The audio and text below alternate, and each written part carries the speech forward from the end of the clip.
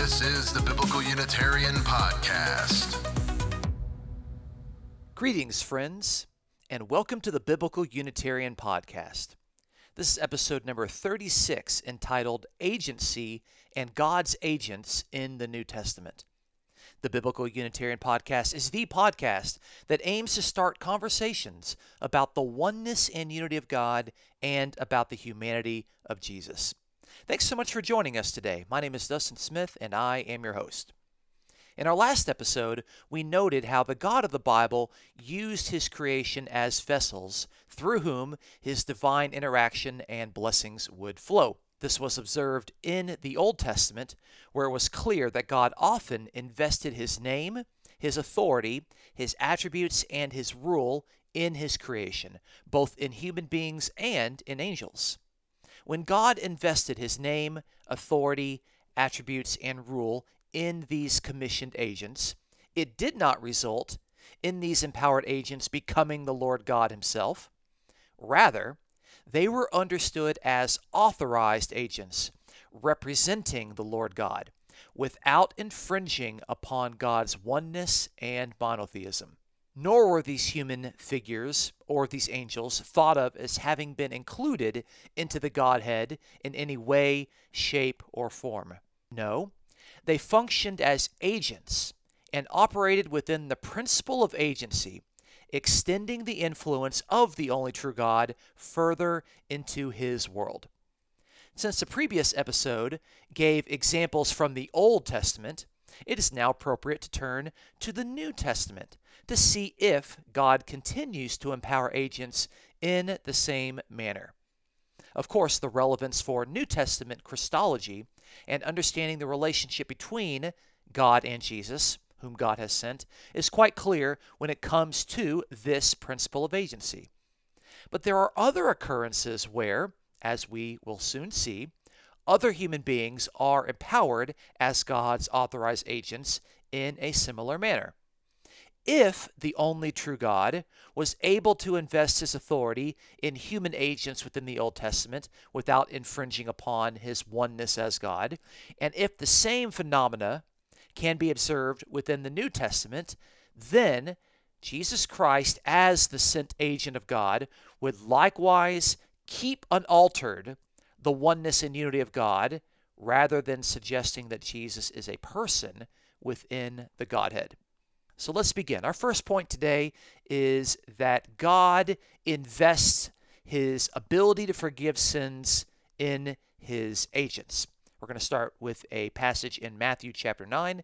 We're going to read the first 8 verses. Matthew chapter 9 and verse 1 says this: Getting into a boat, Jesus crossed over the sea and came to his own city.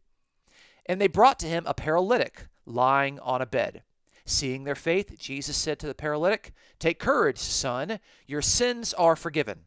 And some of the scribes said to themselves, "This fellow blasphemes." And Jesus, knowing their thoughts, said, "Why are you thinking evil in your hearts? Which is easier to say, 'Your sins are forgiven,' or to say, 'Get up and walk'? But so that you may know that the Son of Man has authority on earth to forgive sins." Then he said to the paralytic, "Get up, pick up your bed, and go home." And he got up and went home. And when the crowd saw this, they were awestruck and glorified God who had given such authority to men. That's Matthew chapter 9, verses 1 through 8. Here is an example where very clearly Jesus has been given the authority to forgive sins. The question is not whether God actually is able to give this authority to Jesus. It's whether Jesus truly had that authorization from God, whether he was one who blasphemed, or whether indeed God had given this authority to men. Because within this story, we have some of the scribes saying that Jesus blasphemes, but we have the crowds awestruck, giving glory to God who had authentically given this authority to forgive sins to Jesus Christ. So there is a split within the opinion of those who were present who saw this particular miracle. Jesus states that he has the authority to forgive sins on earth because he is the Son of Man in verse 6. He doesn't say that he has the authority to forgive sins because he is the Lord God himself or because he is the second person of the Trinity.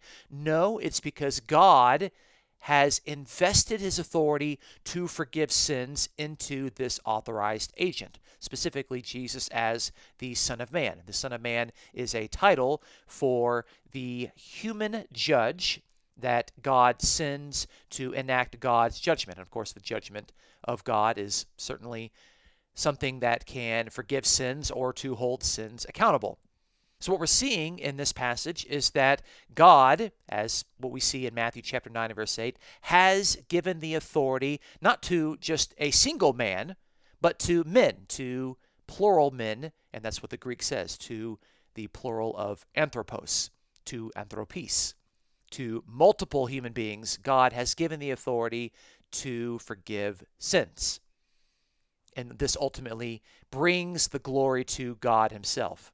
Jesus here is someone who has the authority to forgive sins. But of course, we have known throughout the religion of Israel, throughout Judaism, that God has also given the authority to forgive sins to the high priest, who also was a human being who represented God. No one thought that the high priest was God himself. They knew that the high priest was a human being whom God has empowered to forgive sins.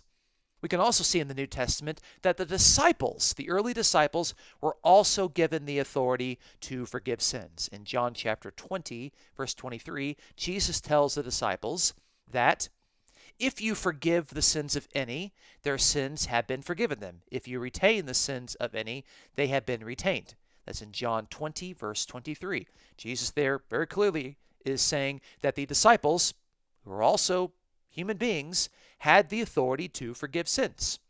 Very clearly, the ability to forgive sins doesn't necessarily make someone God. If you're a human being that is forgiving sins, then you are someone who has been authoritatively given this right and this privilege.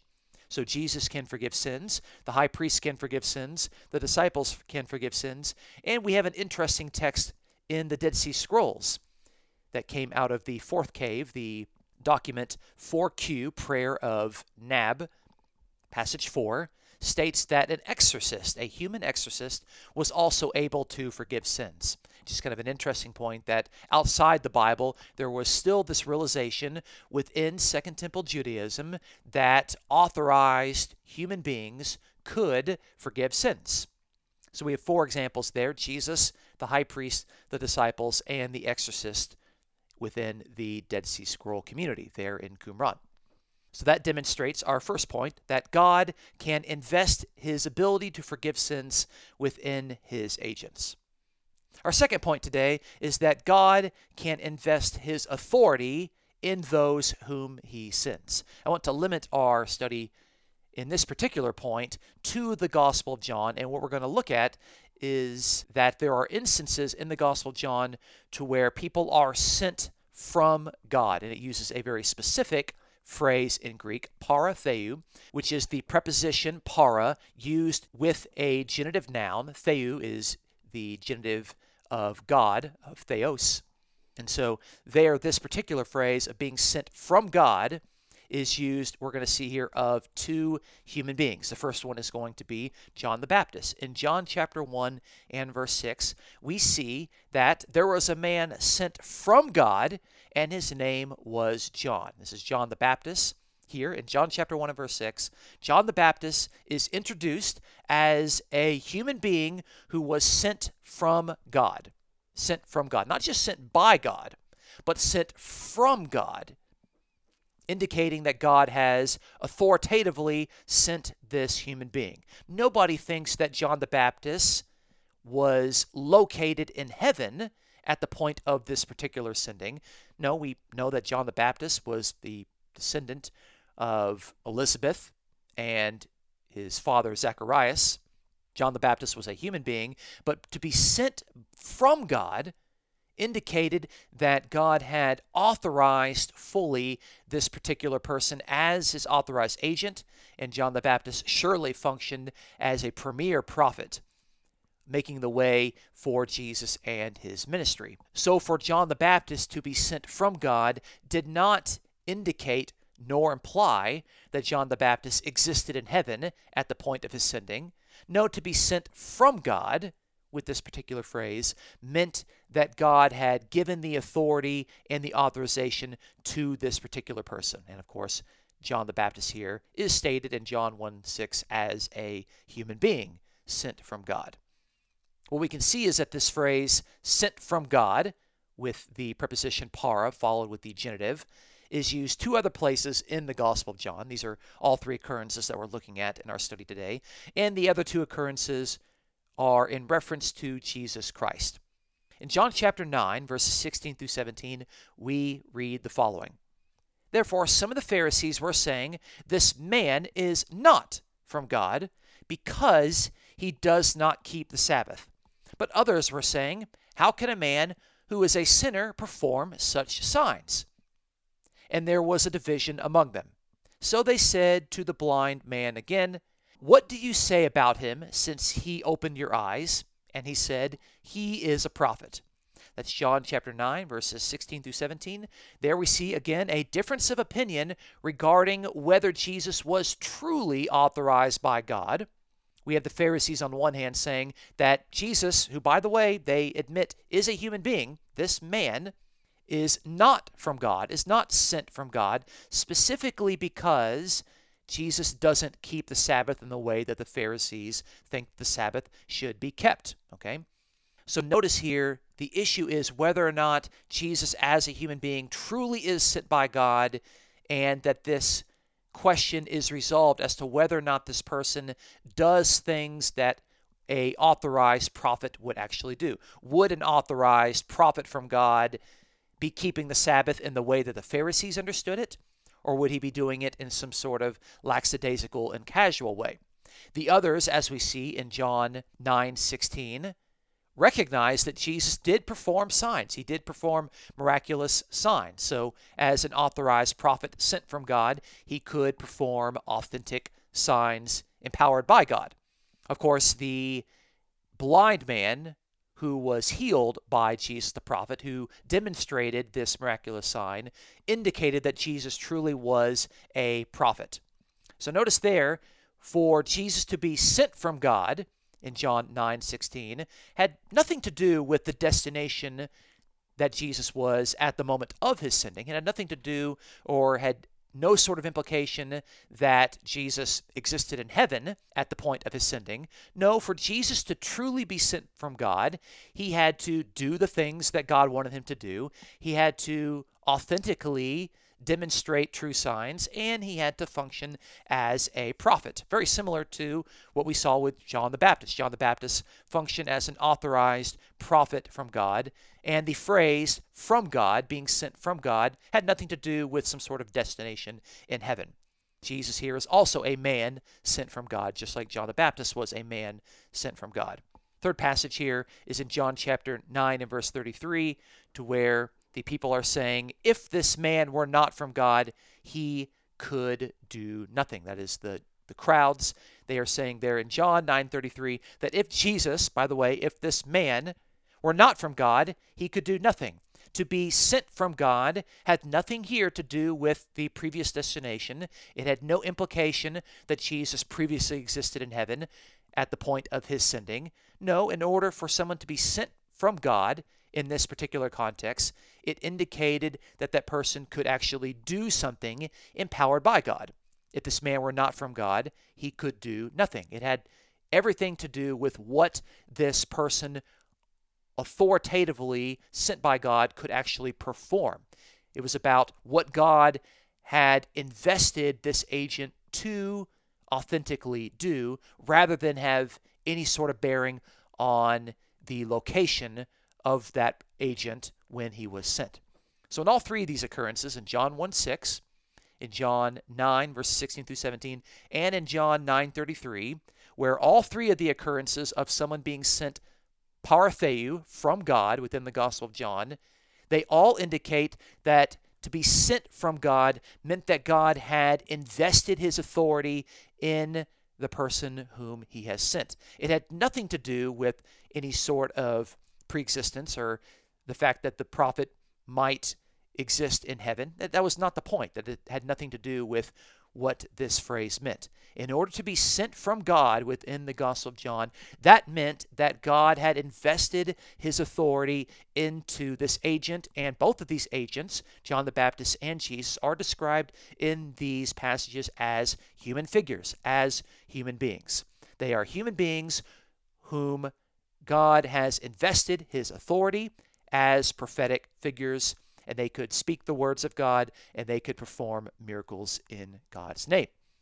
There we see John the Baptist was sent from God, Jesus was sent from God, and you can look in the Old Testament, in the Hebrew Bible, and you can find that dozens and dozens of prophets were sent by God, and none of these persons originated in heaven in any sort of way. Our third point today is that God invests his name into his agents. God investing his name into his human agents. We have a very powerful and important passage here in Philippians 2, the Philippian hymn. And in Philippians 2, 8 through 11, we read this.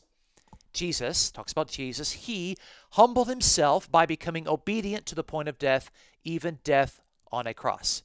For this reason, God highly exalted him, and here's the key point, God bestowed on him the name which is above every name, so that at the name of Jesus every knee will bow, of those who are in heaven and on earth and under the earth, and that every tongue will confess that Jesus Christ is Lord, to the glory of God the Father. That's Philippians 2, 8 through 11. There we see that Jesus was obedient to the point of death, death on the cross, and because of Jesus' obedience, God raised him from the dead, and God highly exalted him, and at this resurrection and exaltation, God gave to Jesus, he bestowed upon Jesus, God's own name, God's own authoritative name.